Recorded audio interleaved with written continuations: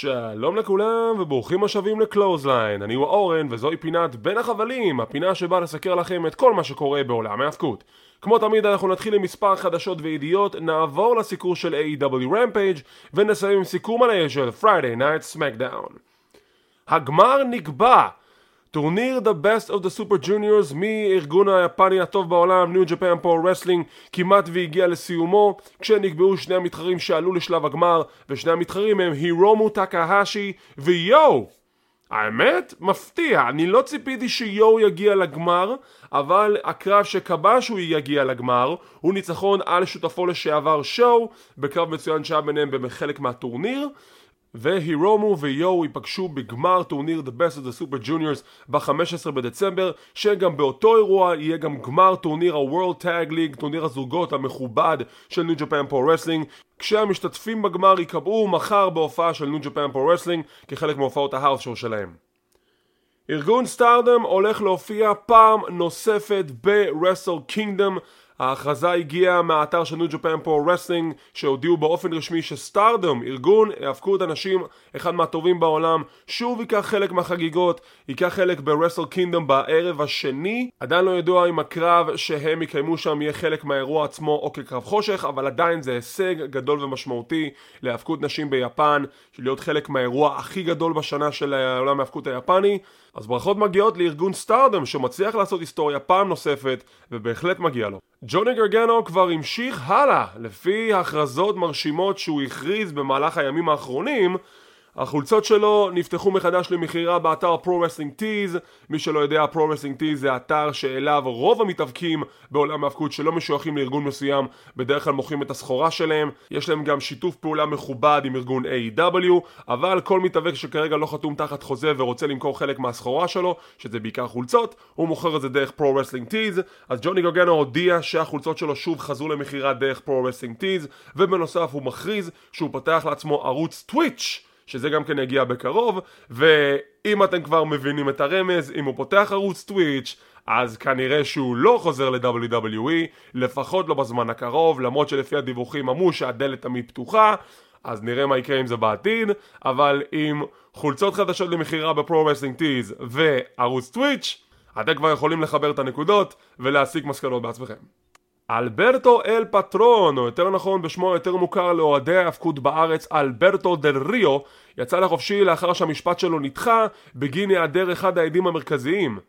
כפי שאתם יודעים, ואולי יצא לכם לקרוא כבר באתרי החדשות, אלברטו הואשם ב4 סעיפים של תקיפה מינית ובסעיף של חטיפה, והיה אמור לעמוד למשפט כבר בתחילת ינואר, אבל בעקבות הקורונה ובעקבות מספר נסיבות נוספות, המשפט הזה נדחה לחודש מאי ונדחה לאוגוסט. היה אמור להתקיים עכשיו בדצמבר, אבל בגין היעדר אחד העדים המרכזיים למשפט, המשפט נדחה ולמעשה בוטל, ואלברטו שוחרר ובמרכאות נוקה מכל אשמה, וכעת מי שרוצה לעבוד איתו יכול להשיג אותו, הוא לא נמצא אשם. אבל לאור הנסיבות המפוקפקות, אני באמת תוהה איזה ארגון ההאבקות ייקח את הסיכון לעבוד עם אלברטו אל פטרון בעתיד, אבל נצטרך לחכות ולראות. אלה היו החדשות, בואו נעבור ישר לסיקור של AEW RAMPAGE.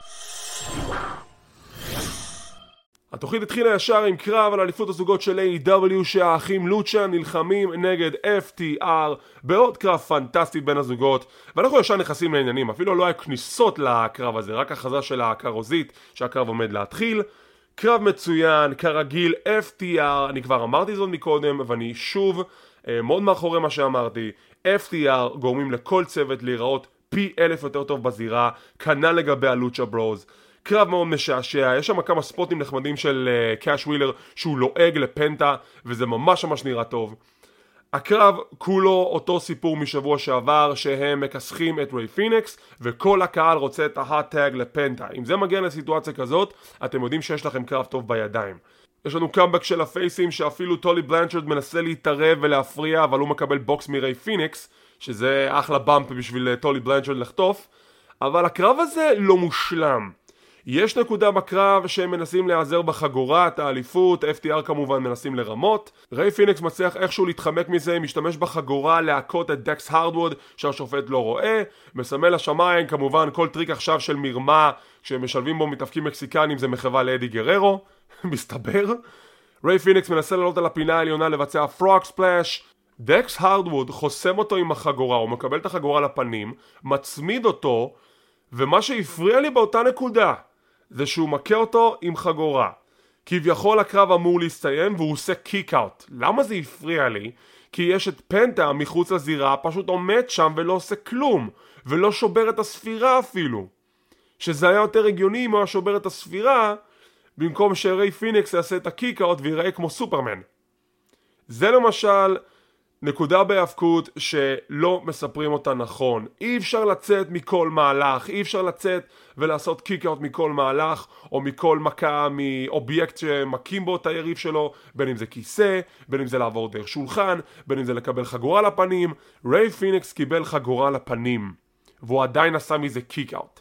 כשפנטה עומד שם ולא עושה כלום, זה לא שמישהו ניסה לעצור אותו, פשוט עמד שם עם פנים פעורות וידיים על הפנים, כול בפרצוף של שכחו אותי בבית של מקולי קלקין, והוא לא עושה כלום. ואז שנייה לאחר מכן ש-FTR מבצעים את מהלך הסיום שלהם, רק אז פנטה שובר את ההצמדה. אז פה זה מסתדר. סיום הקרב מגיע לאחר רצף של מהלכים שבסיומם לוצ'ה ברוז מנצחים את FTR והם שומרים על אליפות הזוגות.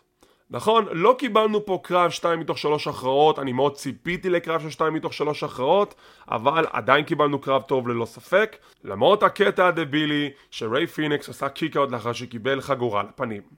מכאן אנחנו ישר מזנקים לקרב הבא, רובי סוהו, טאי קונטי ואנה ג'יי נלחמות נגד ניילה רוז, פנלופי פורד ודה בני. עוד קרב טוב, מחלקת הנשים של A.W. ממשיכה להשתבח, הן מקבלות מספיק זמן בזירה לספר את הסיפור שלהם ולתת תצוגה מאוד מרשימה. כמובן הסיפור של הקרב הוא שניילה רוז הציע כופר למי שיתקוף את רובי סוהו לפני הקרב שלהם ביום רביעי הקרוב בטורניר להכתרת אלופת TBS ראשונה. את הכופר הזה, את הפרס הזה, לקחו פנלופי פורד והבני, שלעזרתה של רובי נחלצות אנה ג'יי וטאי קונטי, ואנחנו מקבלים את הקרב הזה. ושוב, קרב נחמד ביותר. רואים כשיש מתאבקות מסוימות בזירה, כשיש מתאבקות מסוימות ב-AW, המוצר פשוט משתפר. וזה באמת, רואים שזה משפיע על כל המשתתפות בקרב. כשרובי סוהו בקרב, אז זה באמת נראה שהקרב פשוט השתפר מבחינת האיכות שלו. מהלכים זורמים יותר טוב, ההצגה של הקרב נראית יותר טוב, הפרזנטציה נראית יותר טוב, התגובות נראות יותר טוב. באמת, זה נראה כשיש מתאבקות כמו רובי סוהו ומתאבקות ותיקות שנכנסות ל-AW ומשתפות את הידע הנרחב שלהם למתאבקות הצעירות יותר, אז המוצר משתפר פלאים, וזה כיף לראות את זה, זה כיף לראות את זה על המסך, וזה כיף לראות שסוף סוף מחלקת הנשים של A.W. משתפרת ופורחת, ושרק המשיכו ככה. סיום הקרב מגיע, שדבני לוקחת אגרופן, מכת אנה ג'יי בפנים, ניילה רוז משם מבצעת את הפאורבאם שלה, the sit down פאורבאם, והיא מנצחת את הקרב בשביל הצוות שלה, ויש לה את כל המומנטום לקראת הקרב שלה מול רובי סוהו, שיהיה חלק מטורניר להכתרת אלופת TBS. אני מאמין שזה ביום רביעי הקרוב, יכול להיות שאני טועה, אולי נקבל את הקרב הזה בשבוע הבא ב-RAMPAGE, או מתי שיכריזו, אבל מתי שהקרב הזה יקרה, אתם יודעים שזה הולך להיות קרב טוב. כמו כן, שבחים לטאי קונטי שביצע את מהלך הסיום שלה עד הטאי KO בצורה מושלמת. פשוט איזה דיוק נהדר, זה היה פשוט ספוט נהדר. משם אנחנו עוברים לרעיון עם סטינג ודרבי אלן שטוני שבני מראיין אותם כש-FTR תוקפים אותם. הם תוקפים אותם וזה כנראה יוביל לקרב בהמשך, ואני כל כך שמחתי. למה? כי זה מעיד על שמירה, על עקביות. כי אם אתם זוכרים, FTR הפסידו לסטינג ודרבי אלן במופע הגדול היו בארת'ר שיי, אז עכשיו הם חוזרים ומסיימים את העבודה וישיגו את הניצחון בחזרה. אני כל כך שמחתי. הם לא סתם הפסידו, יש סיבה לכל דבר, יש עקביות לכל דבר, והם הולכים להמשיך את הפיוד הזה. אני מבסוט, אני שמח, אפשר להמשיך הלאה. הקרב הבא זה קרב שהרבה אנשים ציפו לו, הרבה אנשים חיכו לו, הרבה אנשים דיברו עליו, כי כולם רצו לראות את הבחור הבא בקרב ב-AEW. קרב הבא היה פואגו דל סול נגד הוק, סנד אין הוק, והם בהחלט שלחו אותו. הוק, הבן של טאז, the Human Suplex Machine מ-ECW. לא ידענו כלום על הבחור הזה, חוץ מזה שהוא נראה קשוח בגופייה. וכולם מאיזושהי סיבה שלא הצלחתי להבין, התלהבו מהבחור הזה, עוד לפני שהוא עשה משהו קטן אחד בזירה, וכולם ציפו לקרב הזה, כאילו זה ביאת המשיח. וכולם רצו לראות את הבחור הזה מתאבק. ובכנות, גודל הציפייה ממש לא קרובה לאכזבה, כי לא הייתה אכזבה. הבחור הזה לא אכזב. הבחור הזה הביא את הסחורה לזירה. הוא נראה טוב. מסתבר שיש לו רקע בג'ודו. הוא נתן מהלכים מצוינים בזירה. רואים שהוא הילד של אבא שלו מבחינת היכולות שלו בזירה. קרב קצר לחלוטין, אבל עשה את העבודה כמו שהיה צריך לעשות אותה. בסיומה הוא מנצח את הקרב עם דקאז'ה האג'מי, מהלך הסיום של אבא שלו, The Taz Mission, רק הוא קורא לזה Red Room. אם אתם לא יודעים מה זה Red Room, Red Room זה murder ברוורס. וכן, הוא נראה מרשים, הוא סיפק את הסחורה, הוא נראה טוב, כל ההייפ בהחלט היה שווה את זה. אז אני מאחורי הוק לחלוטין, שיצליח, שיעלה ויצליח, מבחינתי שיהיה אלוף FTW החדש, ויאללה, תביאו לי עוד קרבות של הוק. ומכאן אנחנו מגיעים לקרב המרכזי. עכשיו, לפני שניכנס לקרב המרכזי, תמיד יש לנו את פינת הרעיון עם מרק הנרי, שהוא מדבר עם שני הצוותים, ופה שמתי לב למשהו קטן. כשהפייסים דיברו, טרנט התעצבן קצת ואמר, אני לא מבין למה הרעיון פה עם וילר יוטה, הרעיון הזה לא אמור להיות עליי, על זה שאני חזרתי, אז ישר אורנג' קאסידי כזה הרגיע אותו, טרנט היה קצת מתוסכל. עכשיו, כשזה נוגע לפקשן של החברים הכי טובים, אז הרוב אצלם זה בדיחה, זה לא נלקח ברצינות, זה הרבה שטיקים כאלו, אבל לא יודע, פה הייתה לי הרגשה שהם שמו את הגרעין הראשון, את הזרע הראשון יותר נכון, לטמון אותו באדמה, כדי שזה ייפתח למשהו. והשאלה היא, האם זה הסימן הראשון שטרנט הולך לבגוד בחברים הכי טובים? האם זה הסימן הראשון שטרנט הולך לעזוב את החברים הכי טובים? יכול להיות שאני עושה סיפור גדול מכלום, יכול להיות שלא, את זה נגלה בהמשך, אבל שוב, כשזה נוגע ל-AW וסטורי טלינג, צריך לשים לב לכל פרט, כי מה לעשות עם החבר'ה האלו, כל פרט קטן משנה, כל פרט קטן מספר את הסיפור, כל פרט קטן הוא איזשהו משהו שקשור לסיפור הגדול שיספר. והקרב שקיבלנו הערב הוא אדם קול נגד וילר יוטה. עכשיו, בשבוע שעבר אני דיברתי על בחור בשם דניאל גרסיה, ואני דיברתי שהבחור הזה הולך להיות אחד מהכוכבים העתידיים של AW. ונכון, הוא מפסיד, והוא מפסיד, והוא מפסיד, אבל יחד עם זאת, הוא גם צובר ניסיון מול הכוכבים הגדולים של AW. ואני שם באותה משוואה את וילר יוטה. וילר יוטה הוא מתאבק מצוין, הוא מתאבק טכני נהדר. יצא לי לראות אותו פעם ראשונה ב-Ring of Honor, שהוא היה חלק מהטורניר להכתרת אלוף הפיור הראשון, החדש בחברה. ובאמת, לבחור הזה יש כישרונות. מפתיע ש-AW הצליחו להחתים אותו. מסתבר שהם החתימו אותו, והם בעצמם תהו למה WWE לא חטפו את הבחור הזה קודם. כי באמת, לבחור הזה יש כישרון אדיר, ורואים את זה בזירה, אבל כמו דניאל גרסיה, הוא נבנה לאט לאט, הוא נבנה דרך ההפסדים. בכל קרב, נכון, הוא מפסיד, רוב הקרבות הוא מפסיד, הוא גם ניצח כמה קרבות, אבל ברוב הקרבות הגדולים הוא מפסיד, אבל הוא צובר ניסיון, הוא צובר ידע, הוא צובר חשיפה, זה רק יעבוד לטובתו, ונכון, הוא הפסיד הערב לאדם קול, וזה בסדר להפסיד לאדם קול, אבל שוב, זה תחילת הדרך, אני כן צופה לדברים גדולים כשזה נוגע לווילר יוטה. עם סיום הקרב, הסופר קליק תוקפים את ה-Best Friends, הם יוצאים עם ידם על העליונה, וכך מסתיים לו הפרק.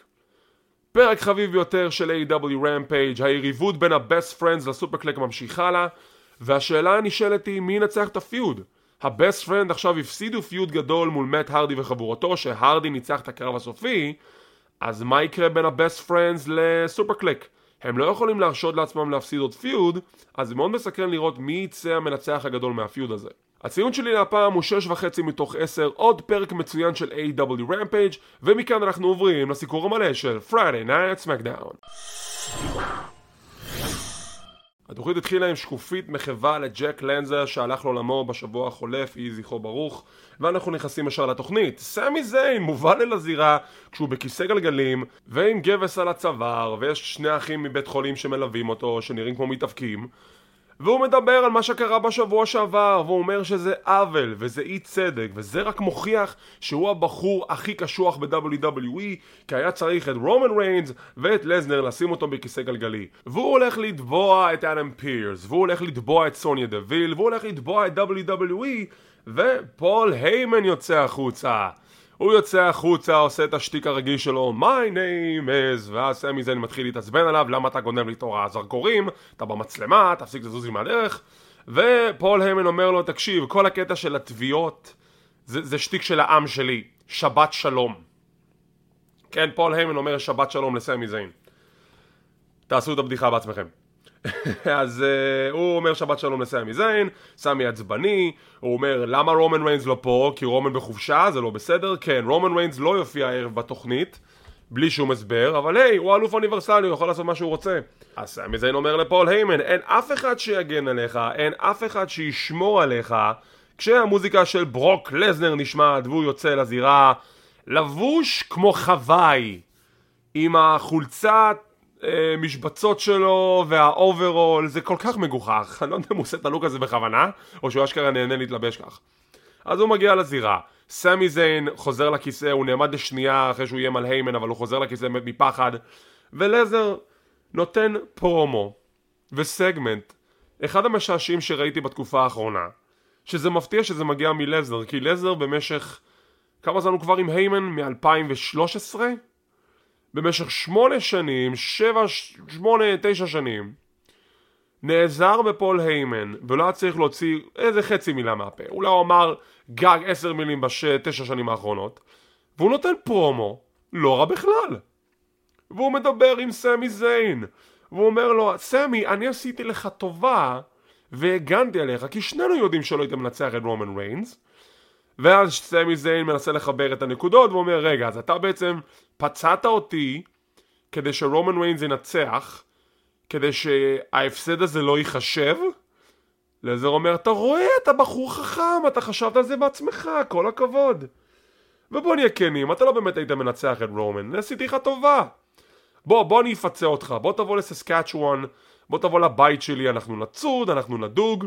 סמי זיין אומר, אני ויגן, לזר מתעצבן. ואז לזר אומר, אתה יודע מה, בוא נצא מהזירה, עזוב אותך מהשטויות האלו. הוא מתחיל לתפוס את כיסא הגלגלים, להוביל אותו מחוץ לזירה, כשהיימן מתעצבן ואומר, על מה לעזאזל אני מסתכל? זה מה שאתה עושה עם סמי זיין, אתה ברוק לזנר.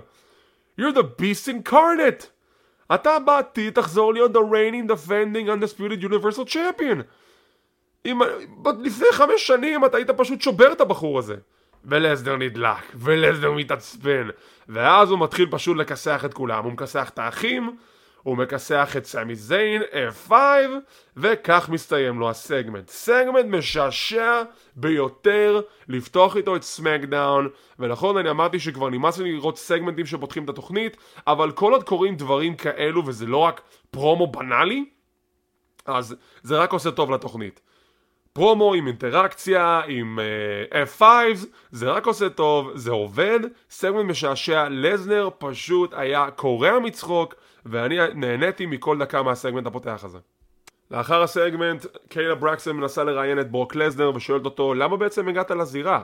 ולזנר מגיב, תשאלי את האדווקט שלי, פול היימן. בהמשך התוכנית שפול היימן מנסה לעזוב את הזירה, קיילה ברקסון פונה אליו ושואלת אותו, אז למה לזנר היה שם? הוא אמר לנו לשאול אותך.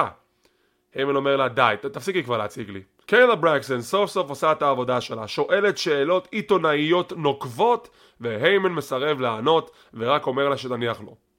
הסיפור הזה ממשיך להתקדם על אותו קו, קצת מתחיל להיות משעמם, אבל אם יש סגמנטים כמו שהיה בתחילת התוכנית, אז עדיין יש תקווה וטעם לסטורי ליין הזה.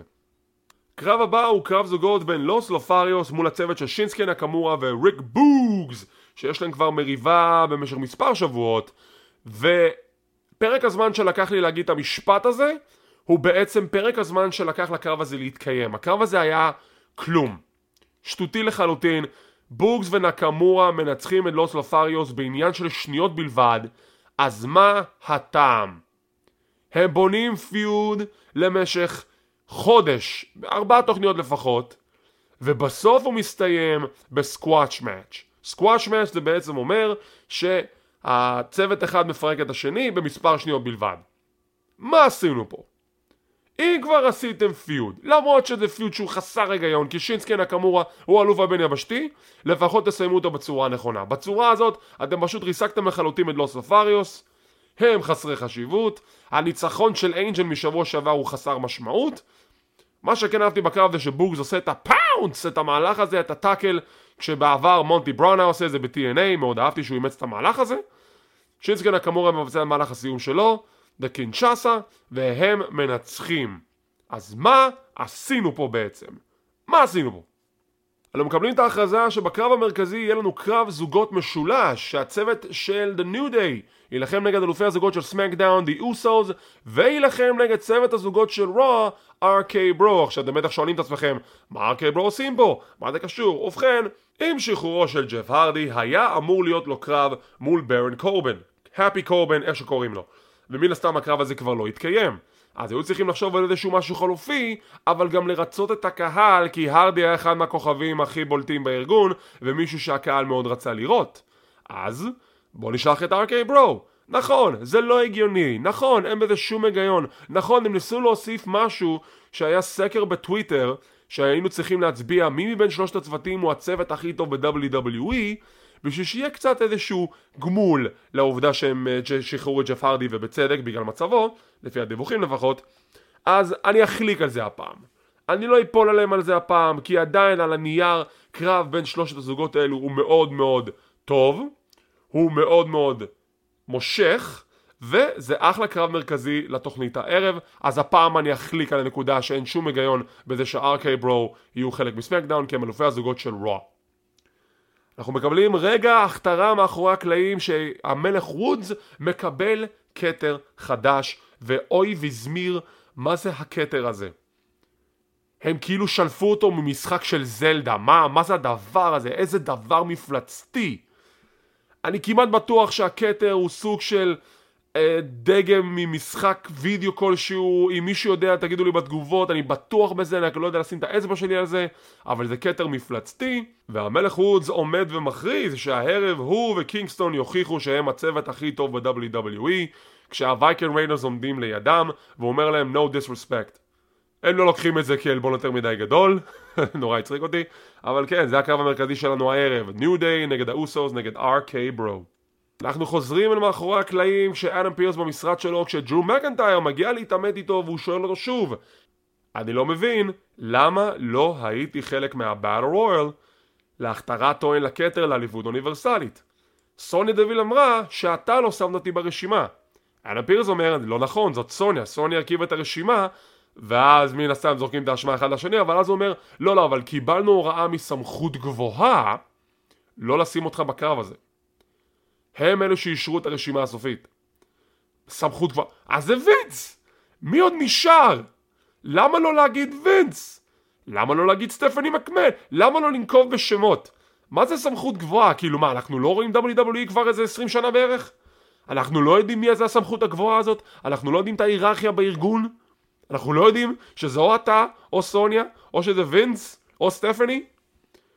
כאילו מה עשינו בזה? מה ההיגיון בלא לנקוב את הסמכות הגבוהה שקבע שדרו מקנטייר לא ייקח חלק בקרב? מה זה נותן לנו? אם לא יהיה לזה payoff, I swear to God. בכל מקרה, דרו מקנטייר מאיים על אדם פירס. אדם פירס מודיע שגם כן הסמכות הגבוהה הודיע שהוא לא יוכל לקחת את החרב שלו אנג'לה לזירה, אז הוא לוקח את החרב שלו אנג'לה ודוקר שולחן מסכן למוות. מסכן השולחן, מה הוא עשה לך דרו?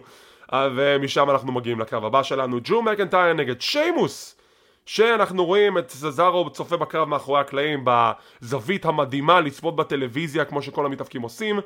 איך הם רואים ככה טלוויזיה? זה לא שובר את הצוואר. מה שכן, יש סטורי ליין של שיימוס שיש לו שוליה חדשה בשם רידג' הולנד, ומדברים אליו ומתייחסים אליו, אבל הוא לא נראה לעין. איפה רידג' הולנד? זה כבר שבוע שלי ברציפות שאנחנו לא רואים אותו. אני מקווה שהכל בסדר, אבל זה היה נחמד אם היו מתייחסים לדברים האלו ומסבירים למה מישהו מסוים לא שם.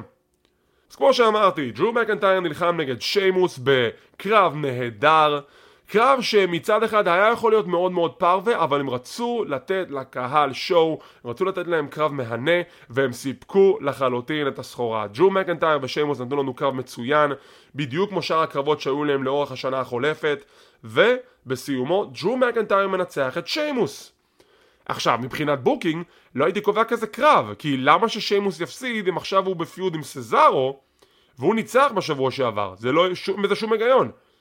ודרו מקנטייר מנצח את שיימוס, אוקיי, זה הגיוני, כי הוא צריך את הפוש, אבל שוב, אני מבין שהיה להם בלטם בגלל השחרור של ג'ף הרדי וזה שינה תוכניות, אבל אם כבר הולכים על איזשהו כיוון אחר, לפחות שיהיה איזשהו היגיון בוקינג באותו כיוון אחר. לא היה היגיון לשיימוס להפסיד.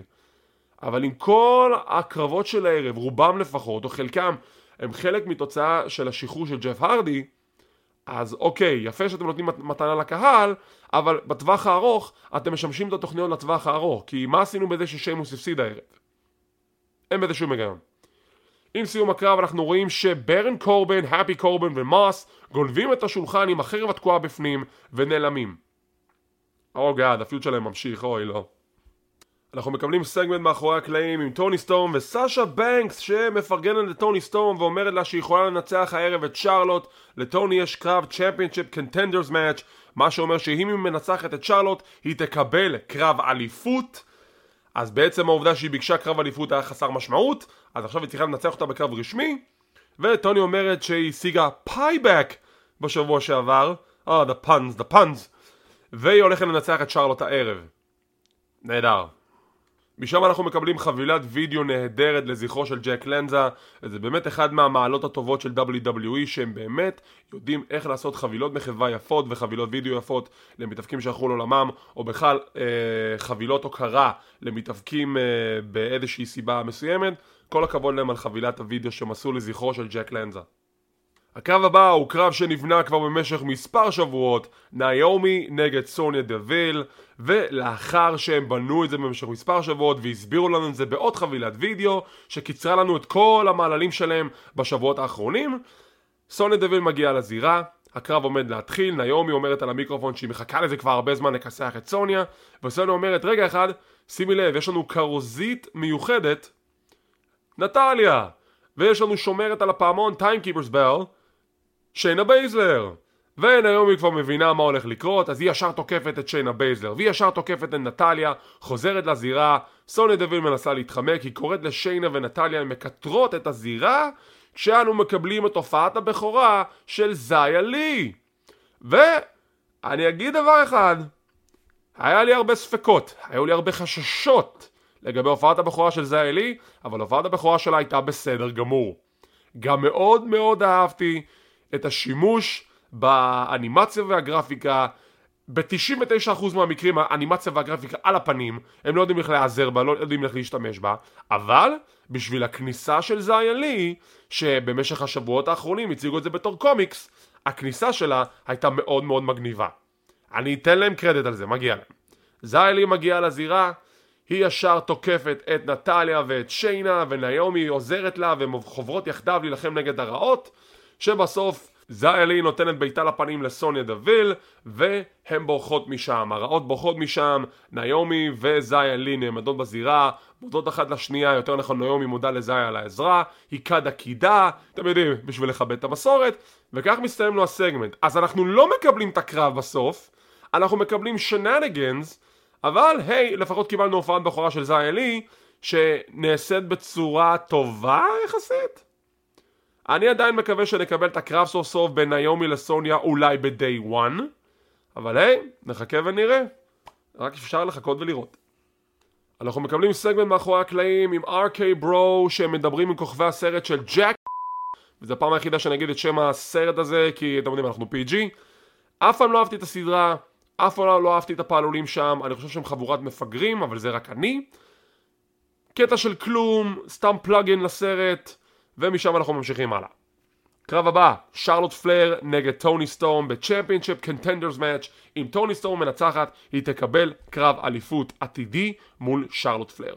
על ההתחלה, שרלוט נותנת בוקס לפנים לטוני, אני חושב שהיא כמעט שברה לה את הלסת, ומשם הקרב מתקדם לו, הקהל לחלוטין שונא את שרלוט, הקהל מאוד מאוד תומך ומאחורי טוני סטורם, וטוני עושה את הקאמבק שלה עם כמה מהלכים נהדרים, אבל סיום הקרב הזה מגיע ששרלוט פלר ממשיכה לבעוט בפנים של טוני סטורם, השופט סופר ספירת 5, ונאלץ לפסול את שרלוט, הקהל בבוז, הוא לא רצה את הסיום של הקרב הזה כך, אבל שרלוט פלר תוקפת את טוני גם אחרי הפעמון, והיא יוצאת משם עם ידה לעליונה, אבל עצם העובדה ששרלוט הפסידה בפסילה אומר שטוני סטורם ניצחה את הקרב, וטוני סטורם תקבל קרב אליפות עתידי. שזה טוב. האם הקרב הזה נעשה בצורה טובה שזה הגן על טוני? אפשר להגיד, כי עדיין שרלוט הפסידה. טוני יכלה לנצח ושרלוט הייתה צריכה לרמות ולהפסיד בפסילה בשביל לא להפסיד בקרב הזה.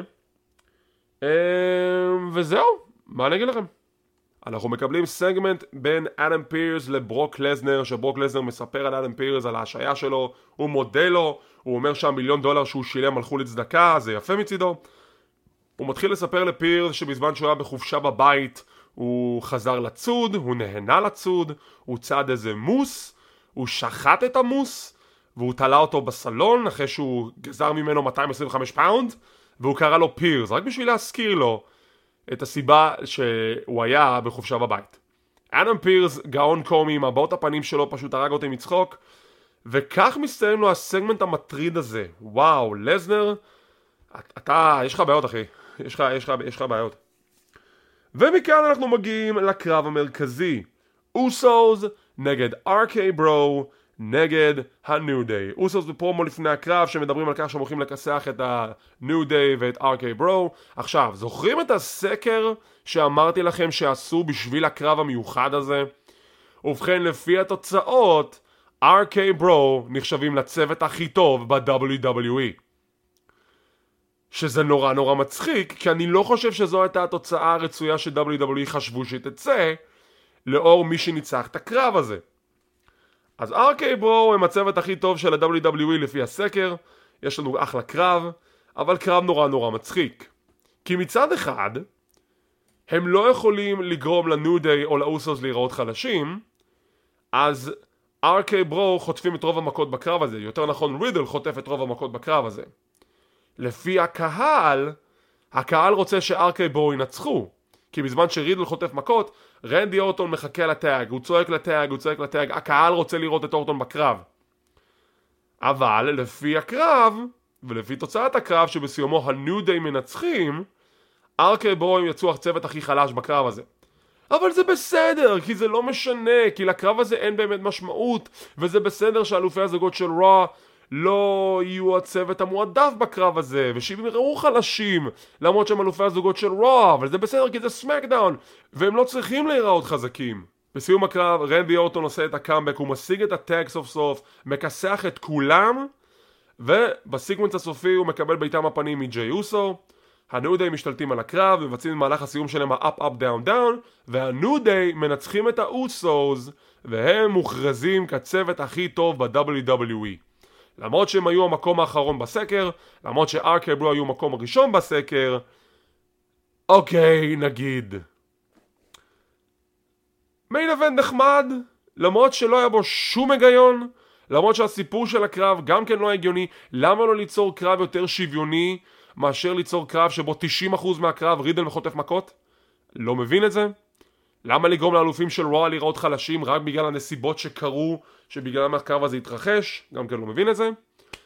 אבל היי, it is what it is, זה קידם את הפיוט של האוסוס נגד הניו דיי, אז זה לא משנה אם RK ברו, אלופי הזוגות של רוע, שעכשיו יש טורניר להכתרת טוענים לכתר בשביל אלופי הזוגות של רוע, נראו חלשים בקרב הזה, אבל היי, כמו שאמרתי, it is what it is, לפחות עשה את העבודה, והקהל הלך הביתה מרוצה.